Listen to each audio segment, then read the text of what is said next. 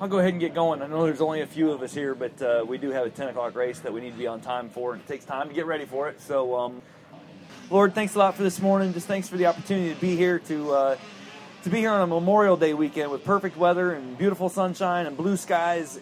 We are blessed, and we recognize that we're blessed. And so would you just bless us this morning? Bring the people in that need to hear this. Give me the words to say, and just bless our day as we go. In Jesus' name, amen. All right, well, being that this is Memorial Day weekend, I have a very unusual topic to discuss. And the question that I have this morning is, why is it so bad to be a Christian? And, of course, sitting here underneath this tent, many of us have said, hey, I am a Christian. I acknowledge that there's a God in heaven, that there's only one true God, and He sent His Son down to this earth. His Son's name was Jesus, who lived a perfect life and was crucified on a cross, and He was the sacrifice for my sins. And because of my belief in Him and my faith, I place my trust in Him, I get to live forever. God loved the world so much He gave His only Son. Whoever believes in Him will not perish, but have everlasting life. Sounds like a good thing to me. So why is it a bad thing? And the reason that the question is because it is considered bad to be a Christian in many, many parts of the world today. You look at it, and at last count, there were 51 countries where it's illegal to be a Christian, where there's a penalty assessed if you say the name of Jesus. Even if you just hold a Bible. In North Korea, if you're just caught with a Bible, for example, if you're not killed right then and there, then you're forced into a prison labor camp. And in these prison labor camps, it's estimated right now that there's between 50 and 70,000 people in labor camps in North Korea right now. And when you think labor camp, think back to World War II and the concentration camps and the harsh living conditions there. In North Korea, if you're caught with a Bible, you're sent to one of these prisons. Not just you that are sent to prison, but your family. And you'll be there for up to 3 generations, they say. So I'll go to prison along with my son, and my son's children that are born in prison will still be prisoners because I am a Christian. And that's modern day North Korea. And we never hear about that. Iran. We hear a little bit about Iran because here recently there was an American citizen that was arrested in Iran. His name's Saeed Abedini. Difficult for me to say. Saeed Abedini, though, was born in Iran. So Iranian by birth, Muslim by birth. And he was born in 1980. In the year 2000, when he was 20 years old, Saeed Abedini converted from Islam to Christianity. And he said Jesus is Lord. Now in Iran, they don't have churches. They have mosques because everybody there needs to be Islam. So he started attending an underground church, a house church. In the year 2000, it wasn't technically it was frowned upon, but it wasn't actually illegal to be a part of a Christian church being held in a house.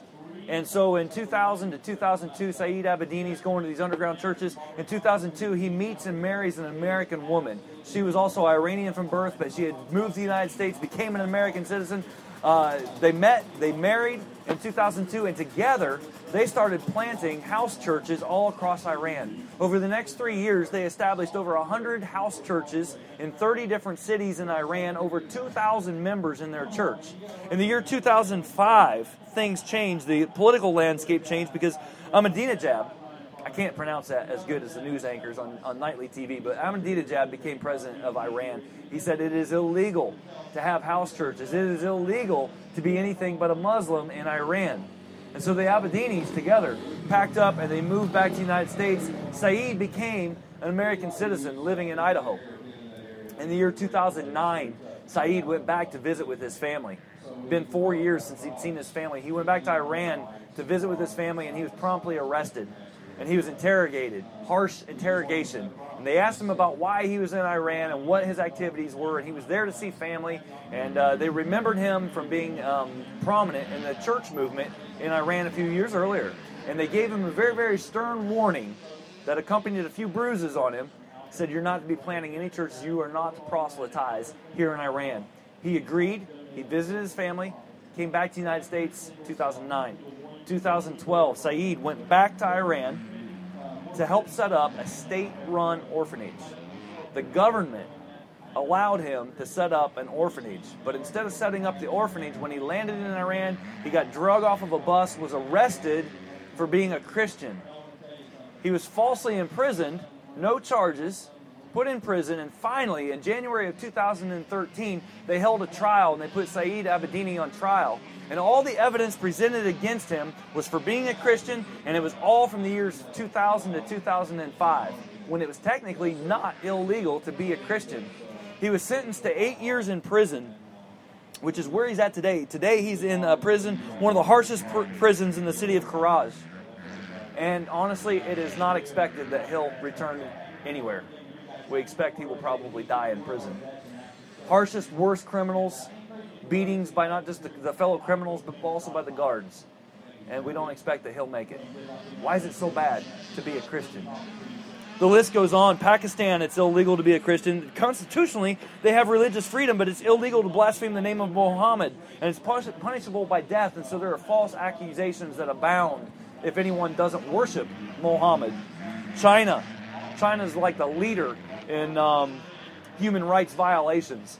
And in China, Christianity is technically legal, but it has severe government monitoring. And it's the government that sets up the church. The government says how the church is going to be run, whatever religion it is, whether it's Buddhist or whether it's Christian. And so the Christian church has been driven underground.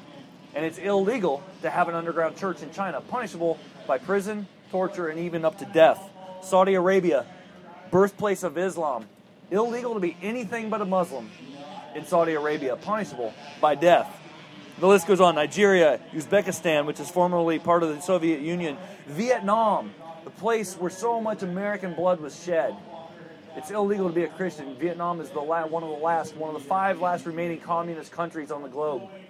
It is illegal to be a Christian, punishable by prison and harsh conditions. In practice, Christians are denied ID cards, and they're denied the issue of an ID card. Without an ID card, you can't do anything in a communist country. And personal property is seized, and people are dying in Vietnam. Again, where so much American blood was shed in the name of freedom, and we withdrew, and the communists came in. You know, it really makes me glad to live in the United States of America. This is Memorial Day weekend.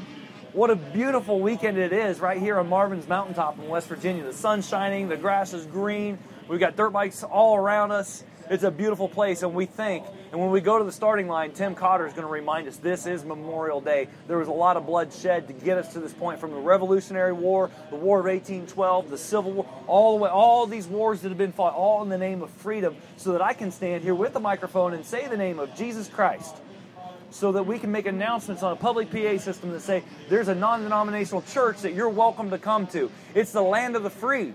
You don't have to come here. This isn't a state-sponsored church. You're free to come here. I am free to say what I want to say. But even here in America, it seems that it is bad to be a Christian. Things are changing. There have been social consequences for being a Christian. What do I mean by that? I mean, every morning I wake up and I know I'm the preacher, so the first thing I ever do is I pray and I read my Bible. But in reality, sometimes the first thing I do is I grab my phone and I look at Facebook. And every morning, every day, I see my non-Christian friends posting and reposting things that have social consequences for being a Christian. Lots of blogs out there that are posted by my atheist friends, and they have headlines, how can you possibly believe in intelligent design? Here's a headline: Christians are so stupid. They put their heads in the sand. They believe in fairy tales. That's a quote. Christians don't believe in science, and the list goes on about how dumb and how stupid and how moronic Christians are. I hear it over and over. Christians don't believe in science. Really? Do you listen to what a Christian has to say? I believe very much in science. But here's the deal. I believe that the earth is about 6,000 years old, because I believe the Bible. I believe that if you look at the generations that are laid out in the early books of the Bible, there's the genealogies of Noah. Before that, there's the genealogies of Adam and Eve and Seth, and it goes on. And you trace all those back, the earth is about 6,000 years old. I also believe that the light that we see from the stars is millions of light years old. Now, how can you do both? The evolution says you can't have it both ways. It's one or the other. Obviously, if you believe that the starlight that you're seeing is millions of years old, then the earth is part of the same universe. Why can't you accept that that doesn't make any sense? Christians are stupid. I believe that when God created Adam, it's very clear in Genesis that when God created Adam, Adam was a man. He wasn't a baby. He had age to him. When Adam cut down a tree, did it have rings in it? I don't know. I have to think maybe it was. When God created the rock, did it have an age to it? I also believe that because of science has actually proven that there are problems with radiometric isotope dating, carbon dating, that we hear so much about, that this rock is millions and millions of years old. There's a problem with that, and it's actually been proven. We never hear anything about that, though. I very much believe in science, and I believe that as Ken Ham, the Creation Institute, and also the Creation Museum outside of Cincinnati, he's the one that started that, Answers in Genesis. When you when you start at the right starting point, science makes a world of sense.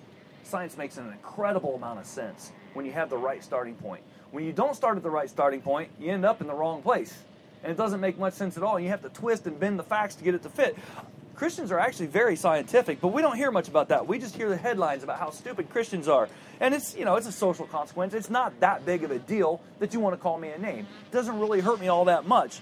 But we're moving. This country is moving in a direction where it's no longer just social consequences, but there are political consequences, and there are actually monetary consequences.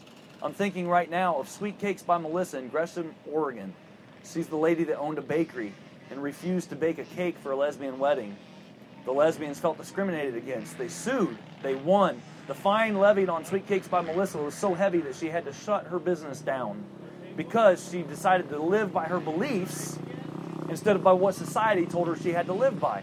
Now we're getting into real consequences, and the debate is raging right now in America. And I have stayed away my entire time with this microphone. I have stayed away from politics because Jesus, I've said it many times, Jesus came to change our hearts, not our beliefs. He came to save us from sin, not from politics. I don't want to use Jesus as a weapon. He's been used as a weapon often enough. But yet, as I look out across the landscape of America, the landscape of the world, it's bad to be a Christian. And I'm starting to see this. This debate is raging right now across America of same-sex marriage. Of course, if you believe in God and you believe the Word of God, the Bible, we understand that marriage is between one man and a woman. Yes, the argument's out there that the Old Testament, man, these guys, they had lots of multiple wives. How do you explain that? Well, here's the deal. When God came down to earth in the form of his own son, Jesus said marriage is between a man shall leave his father and mother and cleave to his wife, and the two become one. And we base that marriage is one man and one woman, not one man and 10 women, and not one man and one man. Marriage is one man and one woman. It's pretty basic. Off topic, but the question I have is, if you don't believe in God, why do you want to be married? Marriage is a biblical institution. It was ordained by God. Marriage is I stand before God. I make this promise before God to be faithful to you. If you don't believe in God, why do you want marriage? That's a Christian institution. Nonetheless, there's the battle raging over same-sex marriage. And we see the headlines and the physical repercussions. Chick-fil-A has been banned. Protest against Chick-fil-A. Dan Cathy, the founder and president and owner of Chick-fil-A, he is a monster. He is evil. All kinds of rumors going on about Dan Cathy. Yeah, about a year ago, there was a guy, Shane Windmeyer. He's the executive director of Campus Pride, rather. He's gay. He's married to another man. And outspoken gay man, organizing all kinds of protests against Chick-fil-A. Had the opportunity to meet Dan Cathy. Dan Cathy reached out his hand, an invitation. Why don't you sit down with me? Meet me at a basketball game. I'd like to talk to you. And so Shane took him up on that. We sat down with Dan Cathy, found out Dan Cathy's not a monster. Shane Windmeyer, the organizer of Campus Pride, actually wrote a blog on Huffington Post. You can read it at huffpost.com. Wrote a blog about how Dan Cathy is not a monster. And Dan Cathy actually has beliefs, and he stands in his beliefs. He's a man of integrity. I don't agree with his beliefs, but nonetheless, I have to respect the man because he treated me as a person. He didn't treat me as a leper or anything like that. Wrote actually a really cool blog about it, called off all the protests on campuses across America, said don't protest Chick-fil-A anymore. But we don't hear that part. What we hear is that Hobby Lobby is an evil, evil empire. Don't buy anything from Hobby Lobby. They don't believe in women's rights because Hobby Lobby doesn't want to provide health care that provides what we call an abortion pill. Hobby Lobby says, wait a second, God told Jeremiah that before I formed you in the womb, I knew you. So a child in the womb, that's sanctity of life. We're not going to mess with that. We believe in women's rights. Matter of fact, Hobby Lobby has higher than average pay for all their workers, and they promote women in an inordinate amount. Lots of women are in corporate executive positions with Hobby Lobby, but we don't hear about that. We just hear about how Hobby Lobby is awful and how we need to ban Hobby Lobby and not buy anything from them. It seems as if nobody wants to pay attention to what the Christians really say. Instead, we just see the headlines about how stupid Christians are, about how bigoted they are, about how racist they are, about how bad it is to be a Christian in America today. And it seems like on any topic you want to talk about, it's opposite. I want to talk about environmentalism. Christians believe that God told Adam, subdue the earth, have dominion over it, and take care of it. Absolutely. We're some of the best environmentalists that there are, but we also don't worship the earth. And so we look at it and we say, wow, the sky is blue and the grass is green. And it seems that people of opposite beliefs say, no, the sky is green and the grass is blue. How did we get to such a great divide in this country? And it makes me wonder, so what is it that makes Christianity so bad? What's the actual message of Christianity? We looked at this in Florida, if you were able to be at round number 1 and sit down at this chapel service. So what is a Christian? A Christian is simply someone who acknowledges that Jesus Christ is Lord. Jesus Christ came down to this earth, died for our sins. Through him we have eternal life. A Christian is someone who wants to follow Jesus. Well, what exactly did Jesus teach? Jesus, when he was on this earth, he came during one of the most religious periods in all of history.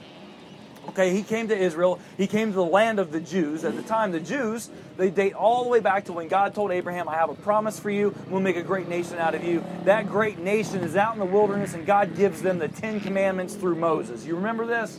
The 10 Commandments. Thou shalt have no other gods before me. There are other commandments. And you ask somebody, what are the 10 Commandments? They can always remember one of them.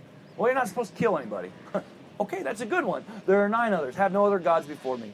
Don't make any graven images. Remember the Sabbath day. And the list goes on. On top of the 10 Commandments, there are 603 subsidiary commandments that God gives Moses onto the people. By the time Jesus gets on this earth, the Pharisees, the religious leaders of the time, they say, not only are there 613 laws here, we want to make sure that we don't violate any of these, so we got all these other laws too. And if you don't break this law, then you won't break that law, which means you won't break this law. So they had all these rules going on. Somebody comes to Jesus and says, Jesus, you seem to be such a great teacher. You know everything. Tell me, what's the greatest commandment? Thinking that they're backing Jesus into a corner, and Jesus said, well, I'll tell you what. Here's the greatest commandment. You shall love the Lord your God with all your heart, with all your mind, with all your soul, and with all your strength. And the second commandment is like it. Love your neighbor as yourself. Well, who's your neighbor? And then he went on to tell the story of the Good Samaritan that we've all heard many, many times, I'm sure. The thing is, with the Samaritans, you have to understand the political landscape of the time of Jesus. The Samaritans, when Israel got taken into captivity, about 500-600 years before Jesus was on earth, Israelites got taken into captivity. The conquering king sent his own people into the conquered land of Israel. Those people that settled there, the Gentiles, are not Jews. They settled there, and they mixed and they mingled with the Jews. And they brought their own religion into the land, and they kind of mixed, and there was this whole melting pot. And not only did you have a mixed race now, but you had mixed beliefs. And so the Samaritans, honestly, they were called half-breeds back then. Yeah, it was racist, and it was wrong. But instead of Jesus coming out and saying, you guys are wrong about this, he told a little story. And so the Samaritans, when you understand that the Samaritans, not only were they looked down upon because they're half-breeds or these racist terms, but they had incorrect theology, so they were very much hated. The Samaritans and the Jews were constantly at odds with each other. And Jesus tells the story, who's your neighbor? Well, here's the deal. A guy was walking out in the middle of the wilderness on his way to Jericho. He got waylaid by robbers. The robbers beat him to a pulp and left him for dead.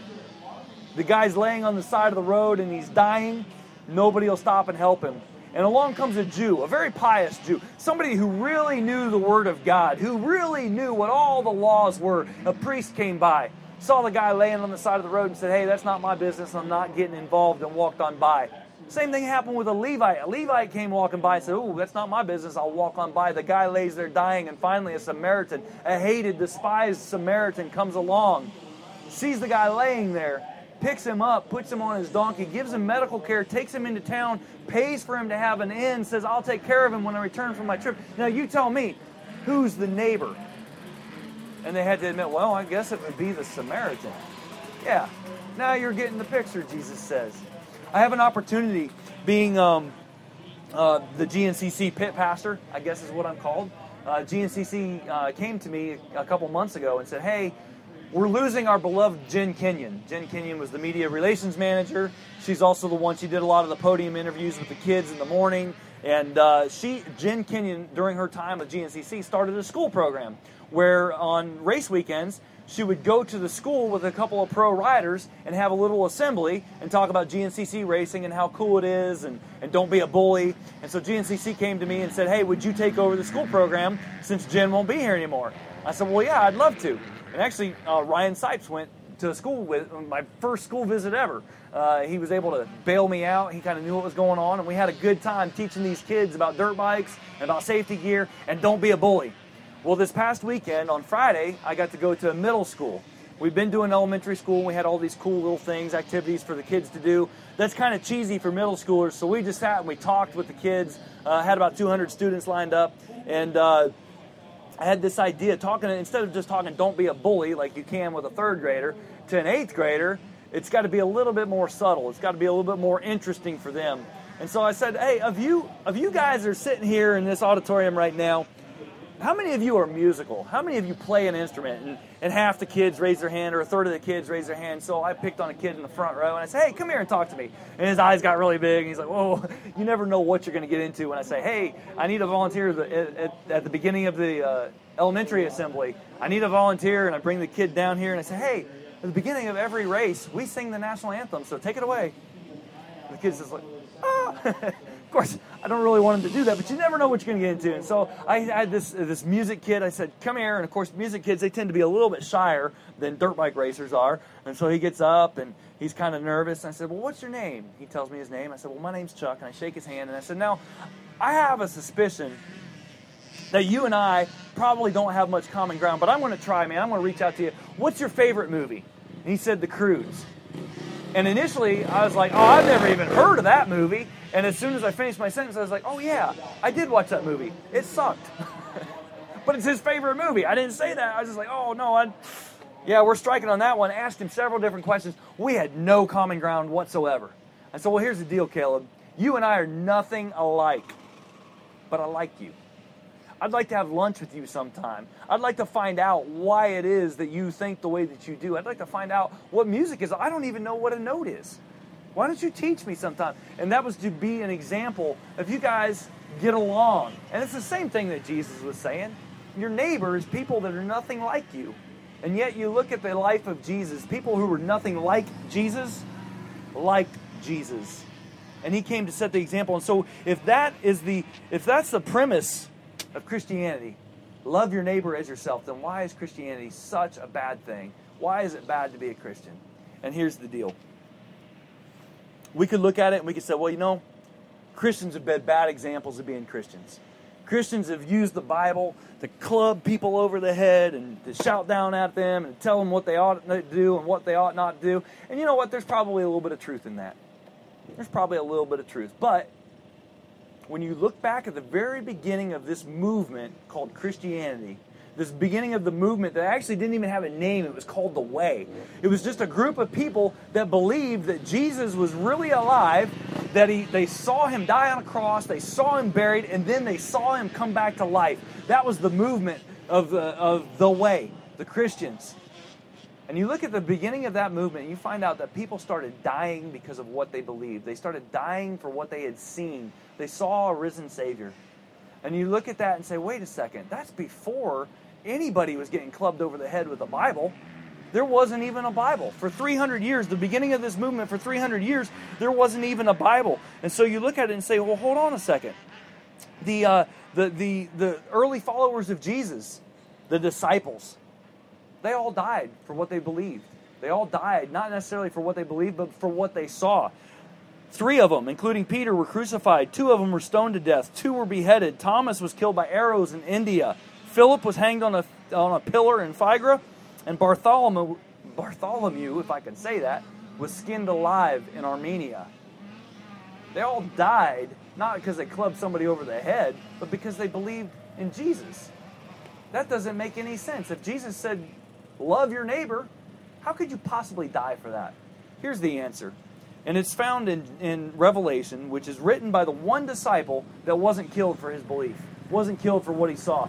Tradition says that John was actually burned alive by pouring boiling oil all over him, and nothing happened. And so he was exiled to the island of Patmos.